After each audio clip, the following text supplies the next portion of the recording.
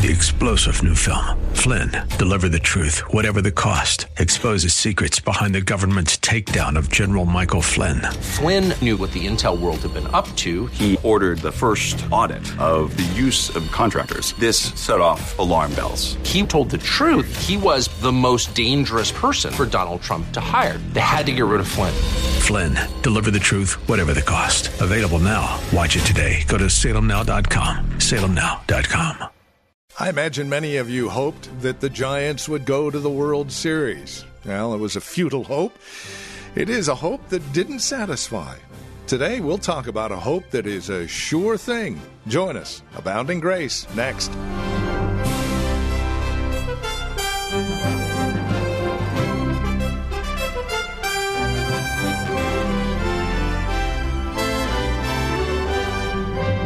There is an awful lot of things that we put our hope in, and an awful lot of things that will fail us in that hope.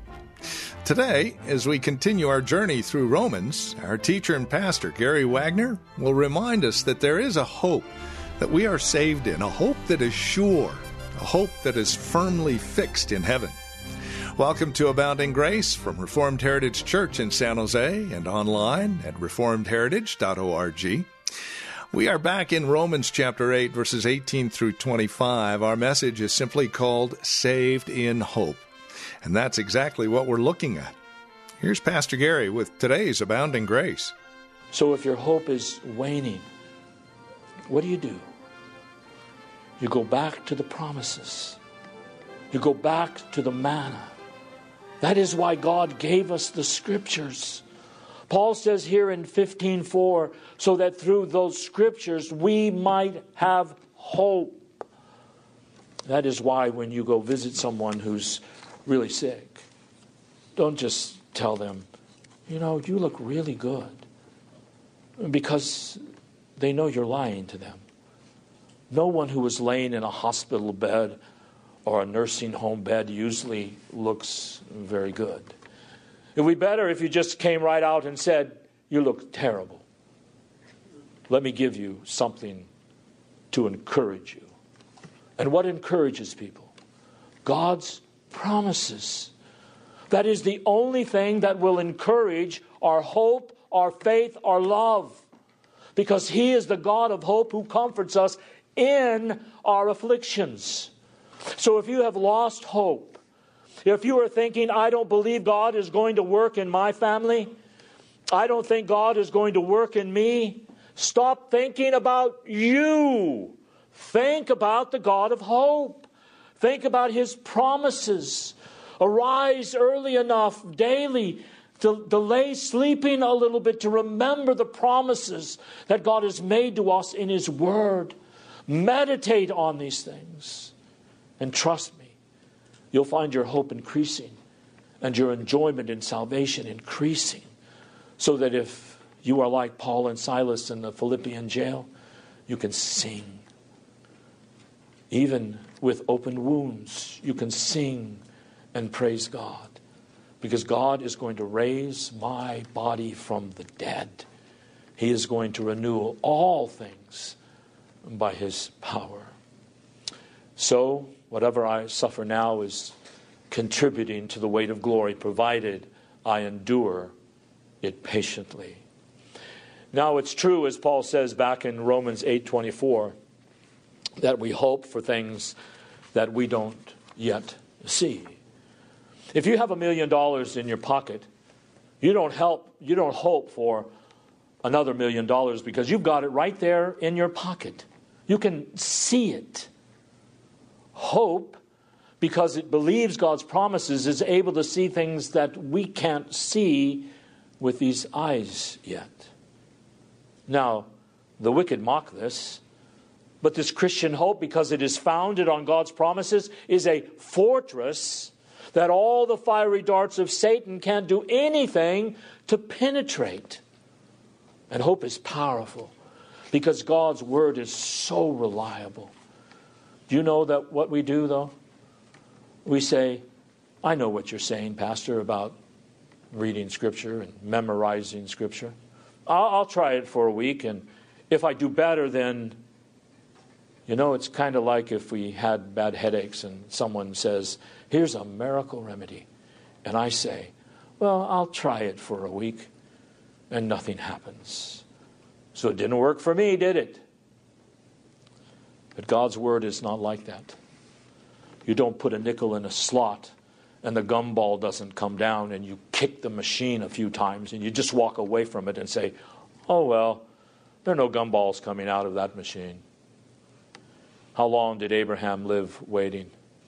How long did the children of Israel languish in Egypt? How long did Moses languish on the backside of the desert waiting for God to call him back to do what he knew God called him to do in the first place? You see, hope is able to sustain, and we have been saved in hope because God's word is so reliable that no matter what we see with our eyes, we know what God has promised. For example, no one since the time of Christ has seen a resurrected body. No one.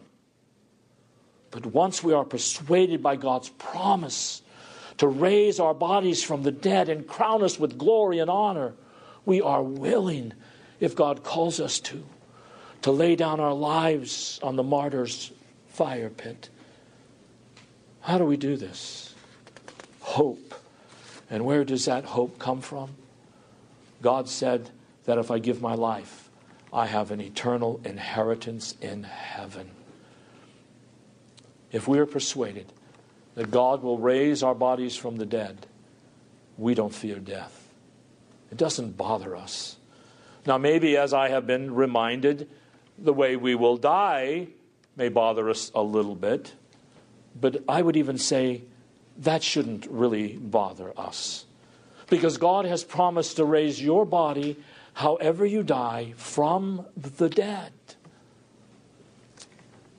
Let's take another promise. It does not seem possible to most people today, which is why most people are pessimillennialist, of one version or another. It doesn't seem possible that the promise that God made to his son in Isaiah 2, that the mountain of the Lord's house will grow and fill the earth, and all the nations will flow into the church. That doesn't seem possible. There's too much division within Protestantism, too much silliness in evangelicalism. Yet God has sworn that of the increase, my son, of your kingdom and of your peace, there will never be an end. You start meditating on that promise and see if your discipleship ardor doesn't increase. Wait a minute. God has said that of the increase of the Messiah's kingdom, there will be no end. Well, I'm part of the Messiah's kingdom. I'm part of the increase, and God has said there will never be an end to that increase.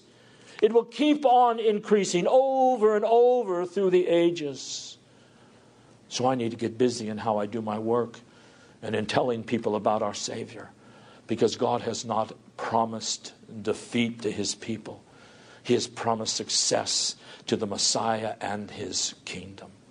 That is what hope does. Hope makes a David Livingstone spend his entire life in Africa because God's word is truer than what I see with my eyes. That is why hope is so powerful. That's why Paul says we have been saved into a new way of life that is characterized by hope. That is what God has said is going to happen, and it will happen. Now, all of the waiting, well, that is a way we're going to walk. Turn to 2 Corinthians 4:17. We've got to learn to walk this way. Paul talked to the Corinthians about this, and there were some of they were some of the most carnal folks around within the body of Christ. But he says in verse 16 of 2 Corinthians 4, "For which cause we faint not. But though our outward man perish, yet the inner man is renewed day by day. For our light affliction, which is for but a moment, worketh for us a far more exceeding and eternal weight of glory while we look." Here is the key. This is where we mess up. Okay, sufferings are supposed to do me good, but they're just weighing me down. Well, what are you looking at while you're suffering? What are you looking at while we look not at the things which are seen? Snotty-nosed children, ungrateful husband, troubles in Washington, while we look not at the things which are seen, but at the things which are not seen. Resurrection body, day of renewal, the whole universe perfected in serving God. The apostle says your eyes, your faith, your hope must go there often. That's what you're supposed to be looking at, beloved. For the things which you see are temporal. They don't last. They are fleeting. But the things that are not seen are eternal. God's promises to make all things new. How does hope see these things that cannot be seen? As hope depends on God's word. And what he has said is true. I don't have time today to go over all the verses that bring faith and hope together, but there are many. You see, faith says, I believe God's promises, and I trust that what he has said is true. Hope says when there is a delay, when I don't see how what he said will come to pass, hope says, hang on tight, because he has spoken it, and what he has said will always come to pass. And then he promises, his promises become more real to us than our sufferings. They become the truth that defines our reality. What a sad thing for us. We live 60, 70 years, 80 years. Some people say if you're lucky, you'll live until 90. Well, I don't know how lucky that is.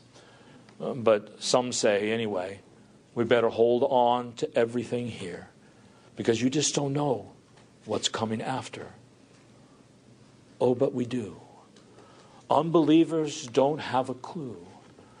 And I understand why they want to fill up with Botox or have a facelift or a tummy tuck. I understand why they want to live forever because they don't want what comes after.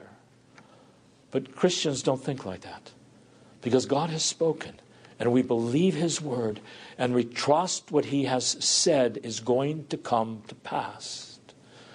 And that is Christ in you, the hope of glory. He's going to return for us. Romans 8:25, notice how he adds patience in this. Why? Because there is nothing more we need than a meek and mild spirit that says, Lord, you do this in your time. I want to learn to yield to your will. You know, afflictions are made so much more difficult when we complain and fret while we're going through them. We can't call upon God with any kind of consistency or profit if our trouble has made us bitter. And very often we're just like the world. We think, well, God should treat me better than this. It's just not fair that God has done this to me. He should think like I do. Well, he doesn't think like we do. And really, beloved, praise his name that he doesn't. God is going to bring us to confess something Job confessed. Turn to Job 2, verse 10. And let this be an encouragement to you. It has been an encouragement as well as a deep challenge to me.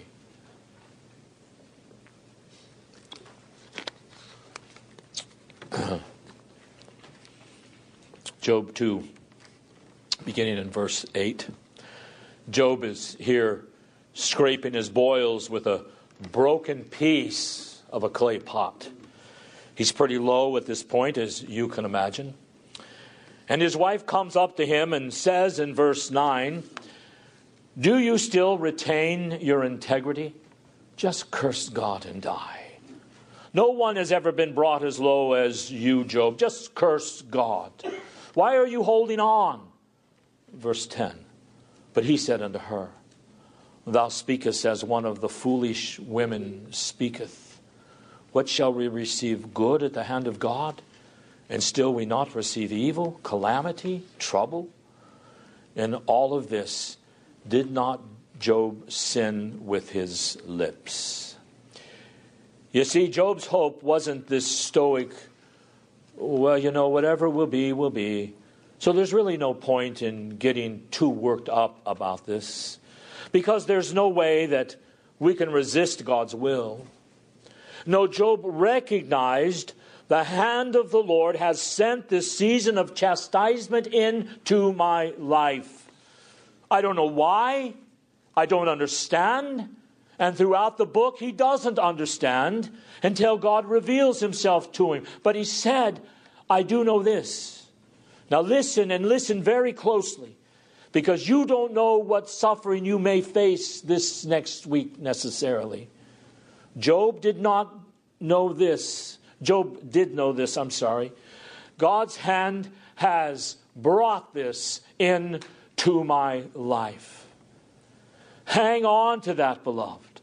God has brought this into my life. And if he has willed for me to endure this just a little longer, as difficult as it may be, it must be good for me.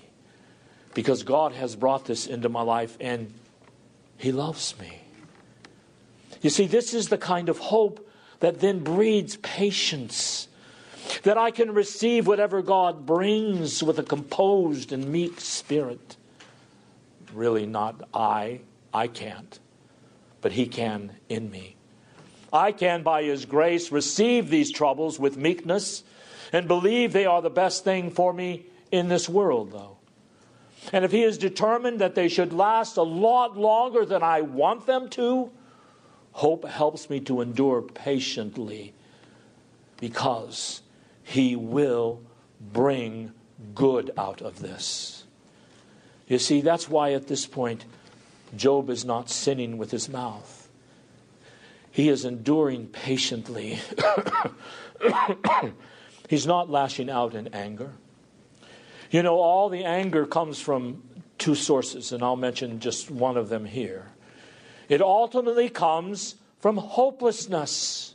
And believers, at least, that can't believe these things are happening to me. And then we start boiling over inside. Oh, it's not fair.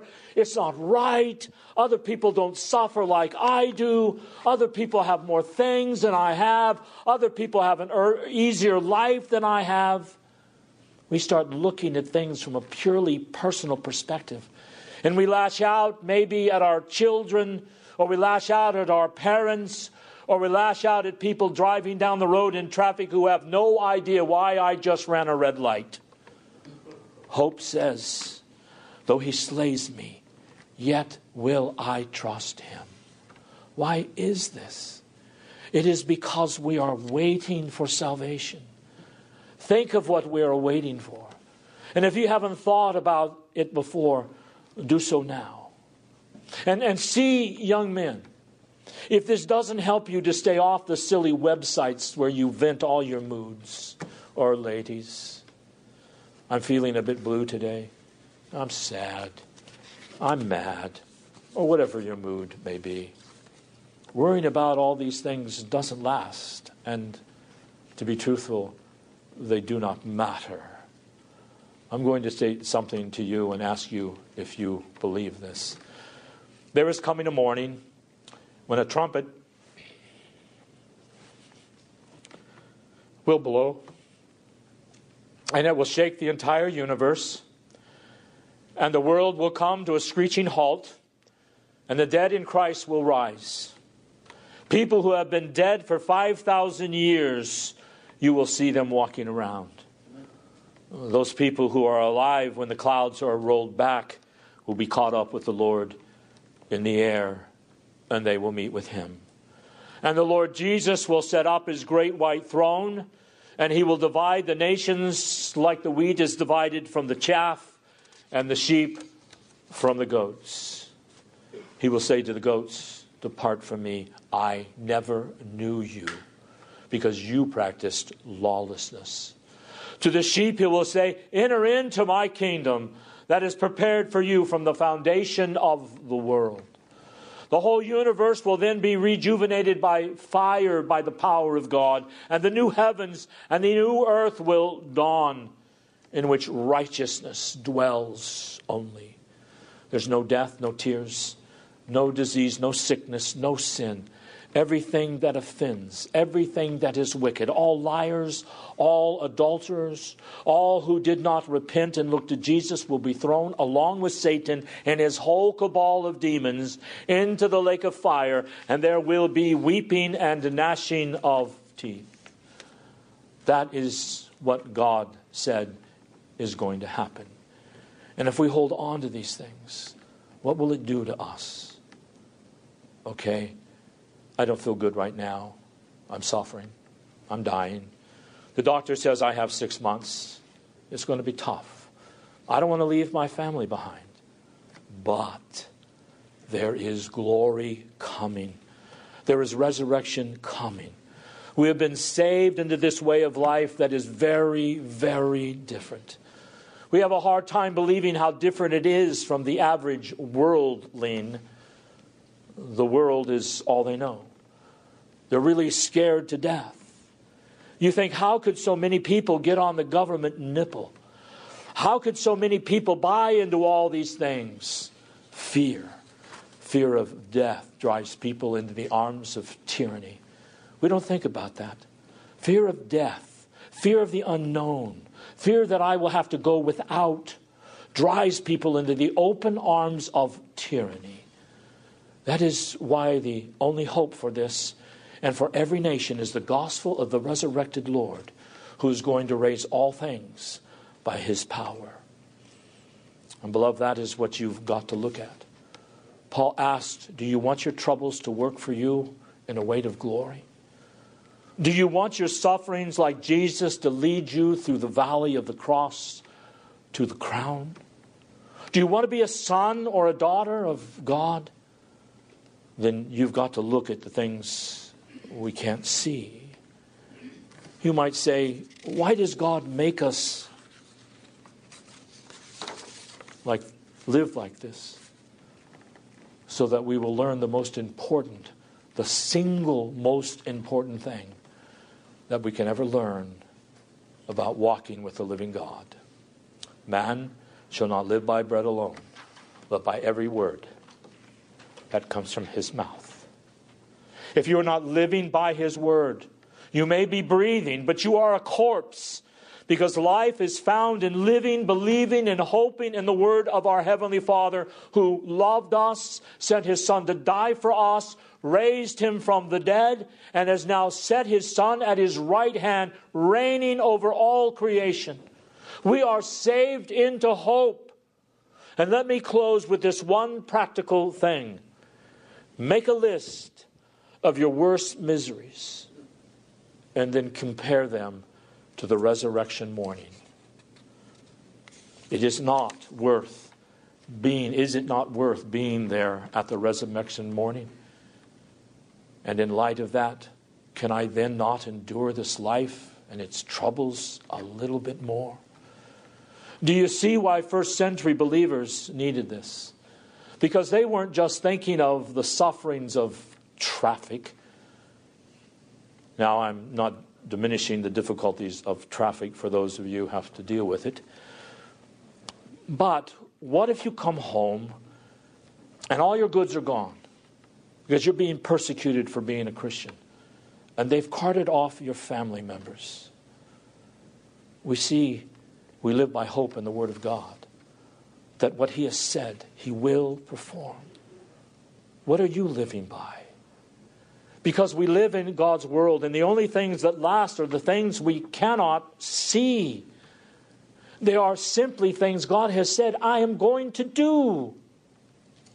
And so these things do exist. You might say, I don't like that kind of faith. I want something more sensible. God says, don't trust your senses. Trust me and live and rejoice. Amen. Well, this has been Abounding Grace with Pastor Gary Wagner from Reformed Heritage Church in San Jose. As we have closed out our time together today, I would remind you that our desire is to know how this program encourages you in Christ. Now, there are a couple of 3 ways that you can contact us to provide us with this information. And again, it would really encourage us a great deal if you'd take a moment and let us know how the program is encouraging you in your walk and relationship with the Lord Jesus Christ. Here's how to contact us. Phone number is 408-866-5607. That's 408-866-5607. Our website, where you can drop us an email and even learn a bit more about us, is reformedheritage.org. And then, of course, you can write to us at PMB, that stands for Post Mailbox, number 402, 1484 Pollard Road, Los Gatos, California. The zip code is 95032. Now, there is another way you can contact us, and this would be the best of all, especially if you're not involved in a church at this time. Plan on visiting. Let us fellowship face-to-face, as it were. We meet at Lone Hill Church, 2 in the afternoon on Sundays at 5055 Lone Hill Road in Los Gatos. Directions can be found at our website, reformedheritage.org, or by calling 408-866-5607. By the way, copies of the broadcast are just $5. Mention today's date when you contact us, and we'll get a CD out to you right away. Thank you for joining us today. Until next time, God bless.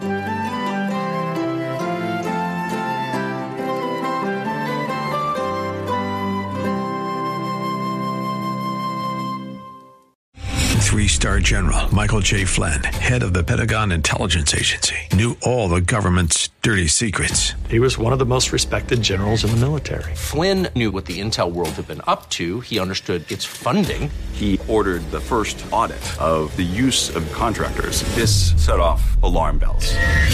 The explosive new documentary, Flynn, Deliver the Truth, Whatever the Cost, uncovers the facts behind this scandal. Flynn told the truth. He was the most dangerous person for Donald Trump to hire. I find out the worst enemy that I'm going to face in my life is right here in America. They took my assessment and they wanted me to change it. And I was like, I'm not changing it. They had to get rid of Flynn.